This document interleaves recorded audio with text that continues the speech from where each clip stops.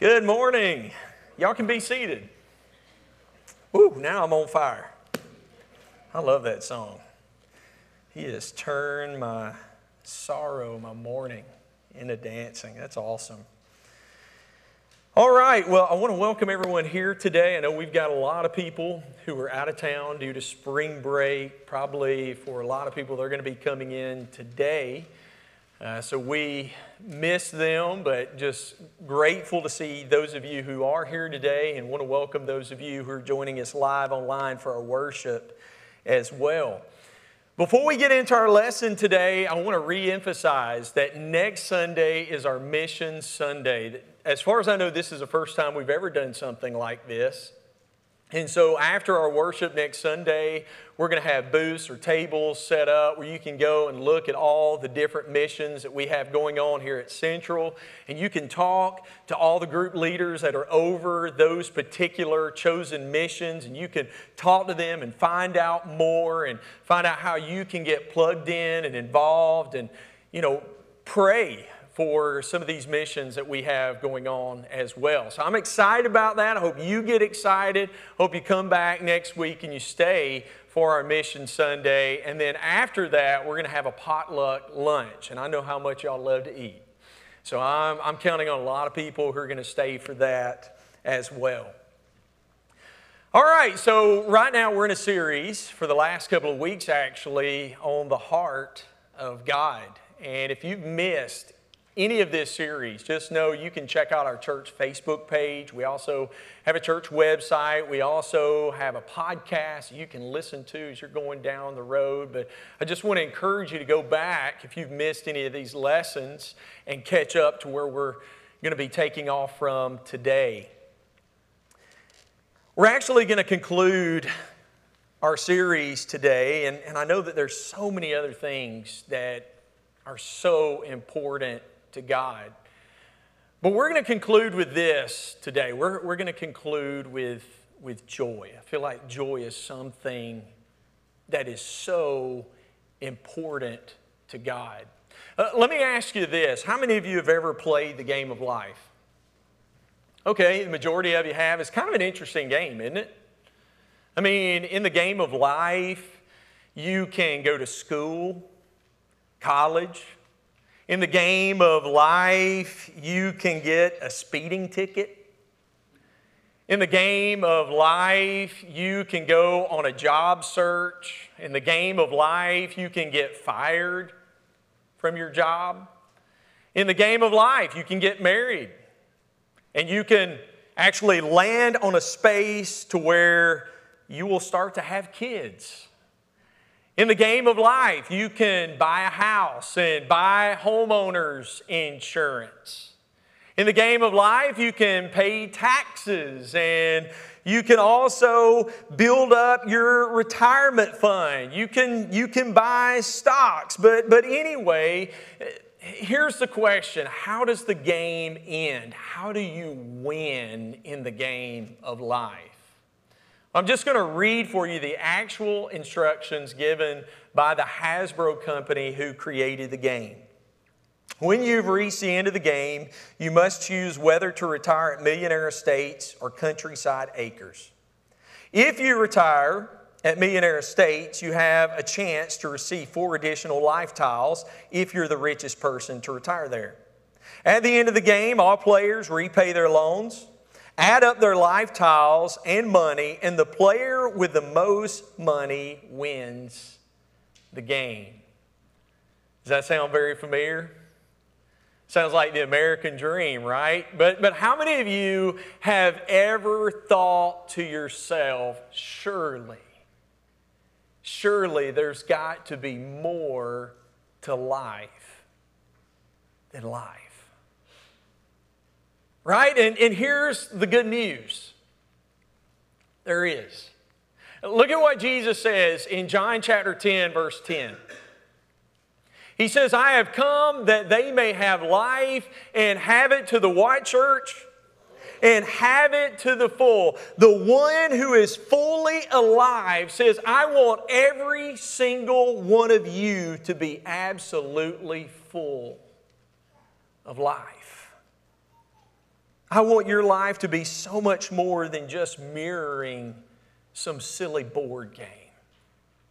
I want your life to overflow with purpose and passion and kindness and gentleness and generosity and joy. Did you realize that? God wants you to have joy. In fact, Jesus says, I came to give you life so that you would be absolutely full of it.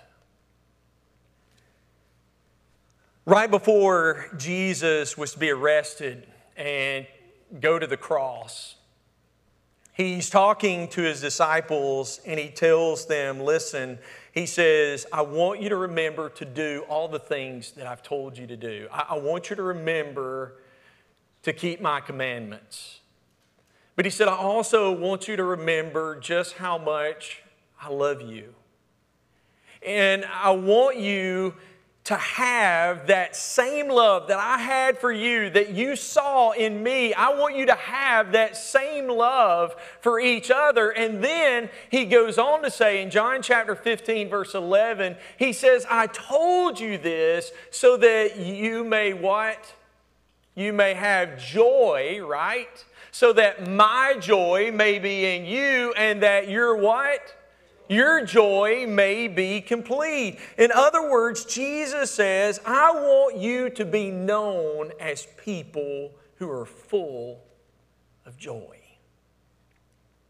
Let me ask you a question this morning, and I want you to take a moment and I want you to just really think about this. What are you known for? What are you known for? Everybody's known for something, right? Man, that guy can really crush a golf ball. Or man, that girl can really hit a tennis ball. Or man, that young lady makes the best cookies. Or that young man just absolutely has a beautiful singing voice. Or that guy, man, he can fix anything in your house. Or in my case, that guy, he can break anything in your house. What are you known for? Everybody's known for something. Now think about this. Would you be known for joy? I mean, when others think about you, when others talk about you, do they say, man, that individual, they just always have a smile on their face. They don't complain and they don't gripe and they have such a positive outlook on life and they're always smiling and they're always laughing. Is that how others would talk about you? Would you be known for living out this joy-filled life? That's the question I really wrestled with this week. And man, as I thought about it, I really didn't like the conclusion that I came to. Because there have been times when that didn't describe me. Do people watch your life and think, man, whatever he's got, whatever she's got, I want some of that? Someone once said, I thought this was really good, attitudes are contagious. Is yours worth catching? That's a pretty good question. Now, I'm not talking about a fake, put on a smile, act like everything is great in your life kind of attitude, but I'm talking about a genuine joy that runs deep within you, no matter what the circumstances. If you got your Bibles this morning, go ahead and turn with me to the book of Philippians. If you don't know anything about the book of Philippians, that's okay. I'll give you a little bit of background information. Philippians is actually a letter that was written to the church at Philippi. It was written by a guy by the name of Paul, and really he's writing to a group of people who are new in their walk with Jesus. And if you've never read this book, I want to encourage you to read all the way through it. It won't take you long. It's a very, very short book, a very short letter. But let's notice a few verses. Notice what Paul says. Philippians chapter 4, verse 4. He says, always be what, church? Always be full of joy in the Lord. I say it again, rejoice. Now, here's what I want us to do this morning. I want us to say the underlined portion together on the count of three. I mean, just let it out. Are you ready? On the count of three. 1, 2, 3. Always be full of joy, right? We need to remember that. That you and I as Christians, we're always to be full of joy. You see, here's what we learn from this particular passage from Paul. Joy is a command. Did you realize that? It's a happy command, but nonetheless, it's a command. In fact, it's written in what's called the imperative, and so it's not a mere suggestion. In other words, this is something that is important. This is something that really needs to happen. Just as Paul says, listen, don't lie and don't steal and make sure that you don't have sexual relations outside the marriage bed. Paul also says, always be full of joy. It's a command. And then he does something that's not done anywhere else in Scripture. He says, let me repeat myself. He says, I'll say it again, rejoice. I mean, as you search the Scriptures, nowhere do you find Paul saying, listen, don't steal. And let me just reiterate that. Let me just say it again because this is so important. Don't steal. And you never see him saying, don't lie. Let me say that again. Let me reiterate it. Don't lie. No, this is the only place where he does this. So choosing joy must be really important to God, right? Who came to give us life. And before you say, yeah, well, that's easy for Paul to say. I mean, he doesn't know all the things that I'm going through in life. Just know that Paul, the guy who wrote this letter, wrote it from prison. And this wasn't your typical prison. It was a hole in the wall.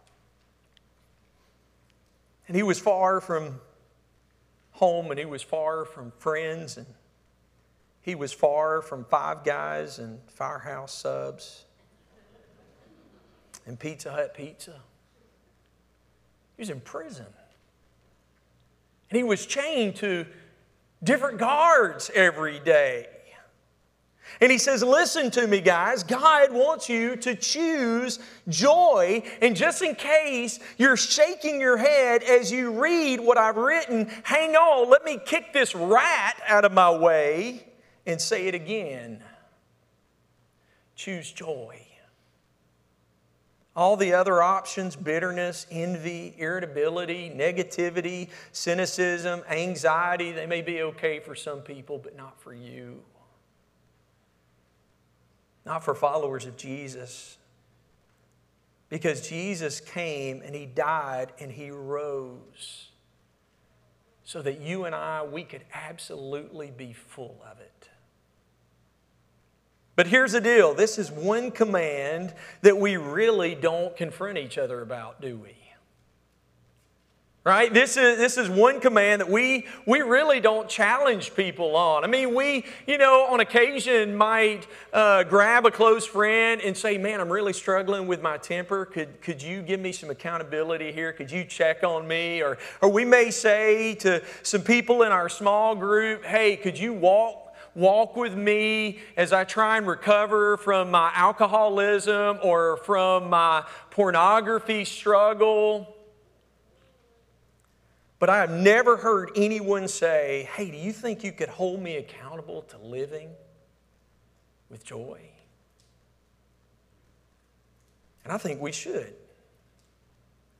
Because just to be honest, there's way too many Christians walking around who look like they've been baptized in vinegar. And you know exactly what I'm talking about.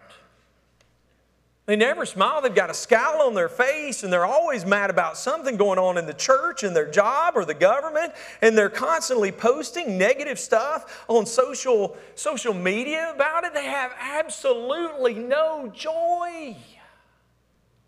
I'll never forget, several years ago, I went to visit an elderly lady in the hospital, and they were doing some rehab on her, and her therapist was in there when I walked in. And so she introduced me to her therapist as a minister. And I'll never forget what he said. He said, you don't look like a minister.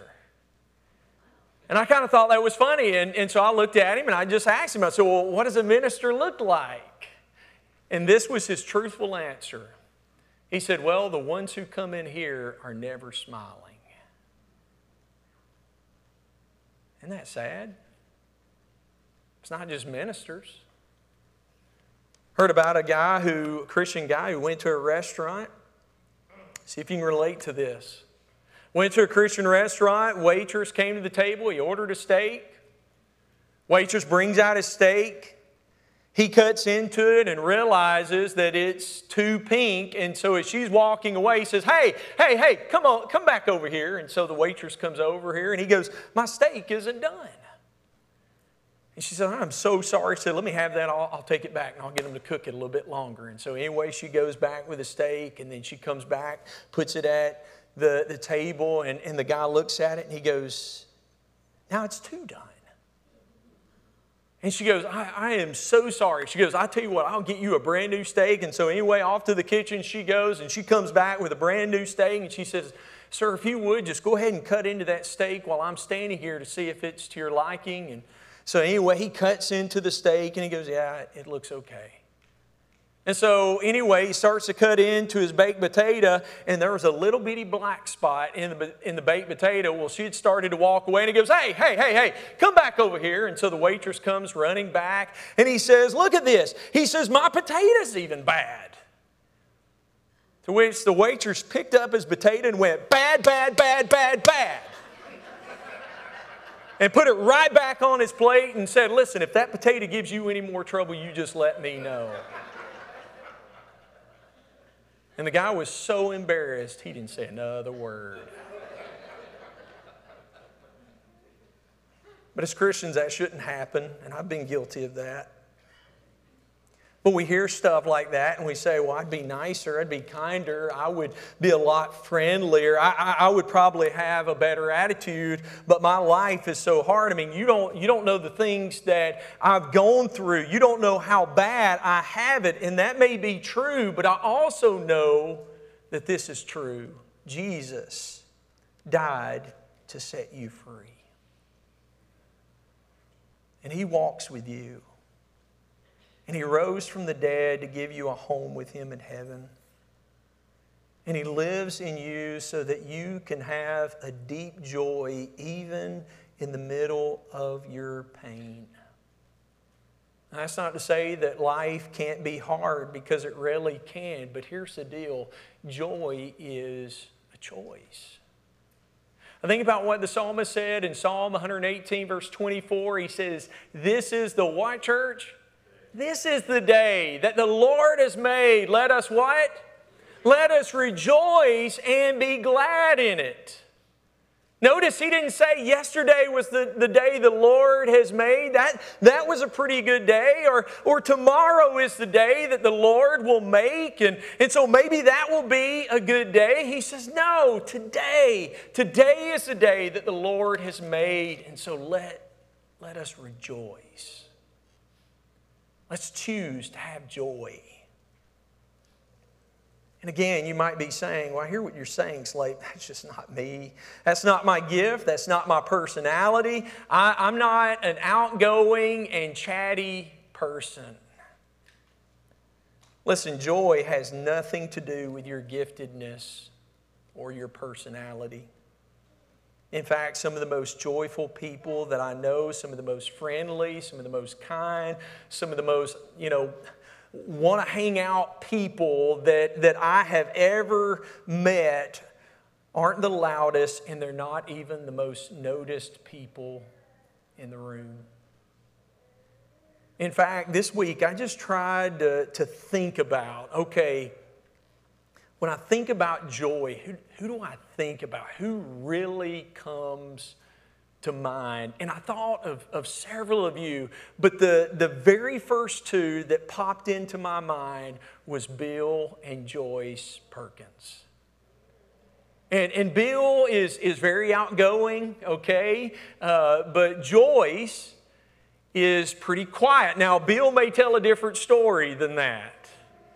But Joyce is pretty quiet. But let me tell you something. You can just tell she is full of joy. She's not the loudest person in the room, maybe even the most noticeable person in the room, but she is always wearing this beautiful smile on her face, so much so you just want to go up and hug her and squeeze her because she's just full of joy.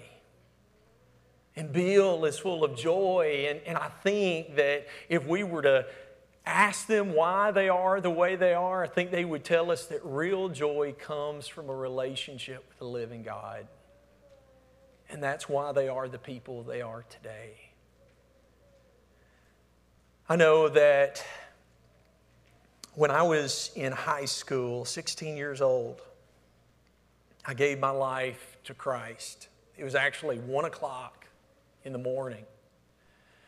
I couldn't sleep. All I could think about was my past sins and being separated from God. And honestly, I can't remember what got me to that point. I don't know if it was a lesson that I'd heard or some circumstance that had taken place in my life. I don't remember, but I just remember at 1 o'clock in the morning just lying there, miserable, wanting to have a relationship with Jesus.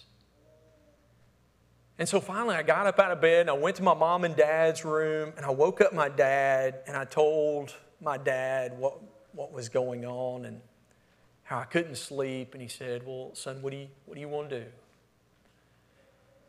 And I said, do you think you could call Dale, who was our minister at the time, and do you think he could baptize me tonight? I mean, I want to give my life to Jesus tonight. And he said, well, we can see. And so anyway, he calls Dale and tells like, absolutely. He said, I'll meet you down there in just a couple of minutes. And so at around 2 o'clock in the morning, I gave my life to Christ.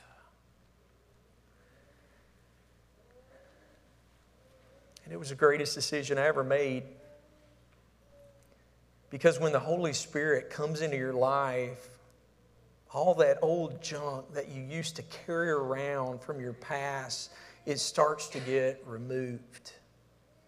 And as we choose daily to die to our old self-will, our old self starts to die. It starts to slowly decompose. And when that happens, God starts to grow all kinds of good stuff in our lives. We read about that good stuff in Galatians chapter 5, verses 22 through 23. But the Holy Spirit produces this kind of fruit in our lives: love, joy, peace, patience, kindness, goodness, faithfulness, gentleness, and self-control. And it doesn't matter what your personality is. And it doesn't matter how rough your past has been. That's the kind of fruit that God wants to produce in every single one of us. That's what Jesus meant by life to the full. You know, one of the reasons why I love Central is because of the joy that I find here. I got to tell you, last Sunday night, I had the best time with Richard and Stephen and Don. We laughed and we cut up. Richard really laughed because of my first bowling score of 71. But then his laughter stopped when I beat him the second game 150 to 137. And I told him I was going to bring that up this morning. But we just had a great time. Those guys, man, they're full of joy, and it was just good to be around them. That's another reason why I love the small group that I'm in, because, man, we laugh and we have a good time. In fact, at our last small group, things got so rowdy, I said, okay, guys, we got to start reeling this back in. But we were having a good time, and it was authentic. It wasn't fake. We were just enjoying being with each other, and it was awesome. Listen, I think that we ought to be the most joy-filled people on the planet. We ought to be some of the most appealing, the most pleasant, the most friendly people in our neighborhood, at work, at school, in every restaurant, in every drive-thru, every department store, in every checkout line, in every parking lot. If anybody has reason to be full of joy, it's us. Because we're the objects of God's relentless love. So rejoice in the Lord always, Paul says. And he says, I'll say it again, rejoice. He goes on to say in verse 5, he says, let your what, church? Let your gentleness be evident to all, the Lord is near. Now, the New Testament is written in ancient Greek, and the word that's used there in the Greek literally means sweet reasonableness. In other words, joy-filled people are reasonable people. They're not irritable. They don't fly off the handle easy. They're not argumentative. They're good listeners. Also, the Greek word that's used here was frequently used by ancient Greek writers to characterize a nurse who had the ability to calm people down. And man, people who radiate joy, they just seem to have that ability. They can relieve fears. They can make everything seem okay. They don't transfer any type of stress to other people. They have this sweet reasonableness about themselves. And again, all of that is rooted in the presence of Jesus in our lives. Look back to verse 5. Paul says, let your gentleness be evident to all, the what? The Lord is near. Notice what Paul says. He says Jesus is with you right here, right now, every single day. So live in the awareness of His constant presence in your life. If you back up just a couple of verses, you see what happens when you don't.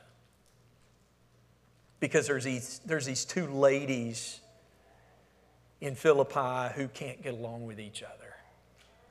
He even calls them out by name. And basically what Paul tells them to do is stop it. Knock it off. And then he reminds them of this, verse 3. He reminds them that their names are written in the book of life. And let me tell you something, that alone ought to change the way we do life, right? I mentioned this Wednesday night in our Bible class, Luke chapter 10, verse 20. Jesus sent out His disciples. And they came back, man, they were excited because they were doing miracles and they were casting out evil spirits. And this is what Jesus says to them. Do not rejoice that the spirits submit to you, but rejoice that your names are written in heaven. That should bring us joy. To know that our name is written in the book of life. In other words, our citizenship is already in heaven. And so what that means is when things fall apart here on this earth, guess what? We don't have to. Because this world's not our home, right? And so it doesn't matter if the economy goes south. It doesn't matter if the gas prices rise. It doesn't matter if there's the threat of war and the use of nuclear weapons. It doesn't matter if people are just difficult towards us. We can say, you know what? This life can be hard, but my name's written in in the book of life. And the Lord is alive. And He's with me right now. And He's coming back someday, and heaven is my real home anyway.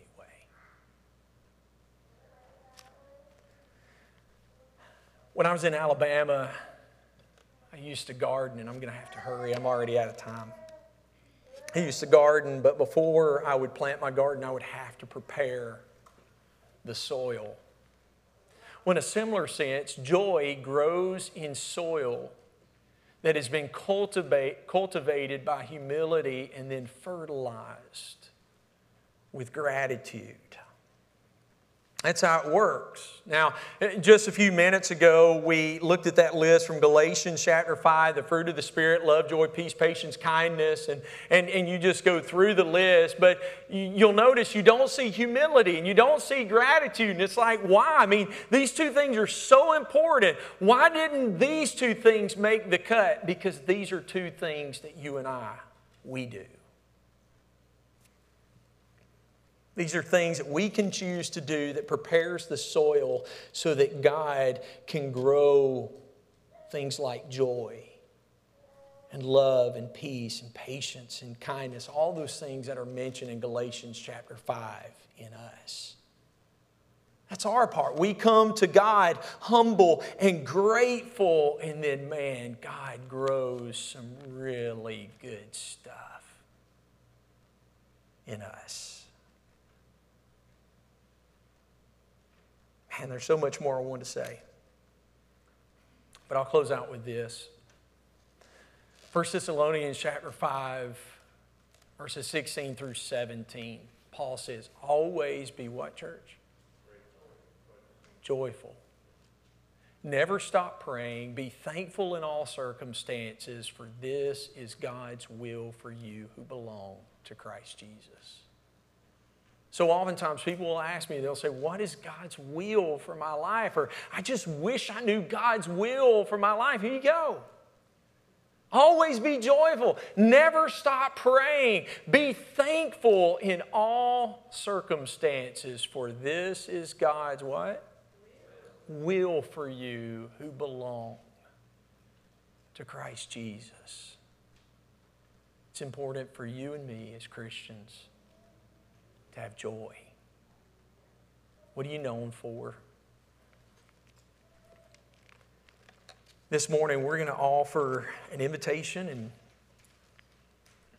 if there's someone who needs prayers for anything going on in your life, we'd love to pray for you. Or you can take a piece of paper and you can leave it up at the cross, and our elders will pray over that. I'll pray over those things as well. Or if there's someone here this morning who wants to give their life to Jesus, let me tell you something. That's when joy really begins. The night I gave my life to Jesus, let me tell you something. That was the best sleep I'd had in years, because I knew I gave my life to the one and the only one who could save me. And it may be that you need to give your life to Jesus today, putting Him on in baptism, having all your sins completely washed away. But whatever the case may be, whatever we can pray for you about or talk to you about, won't you come together, we stand and sing.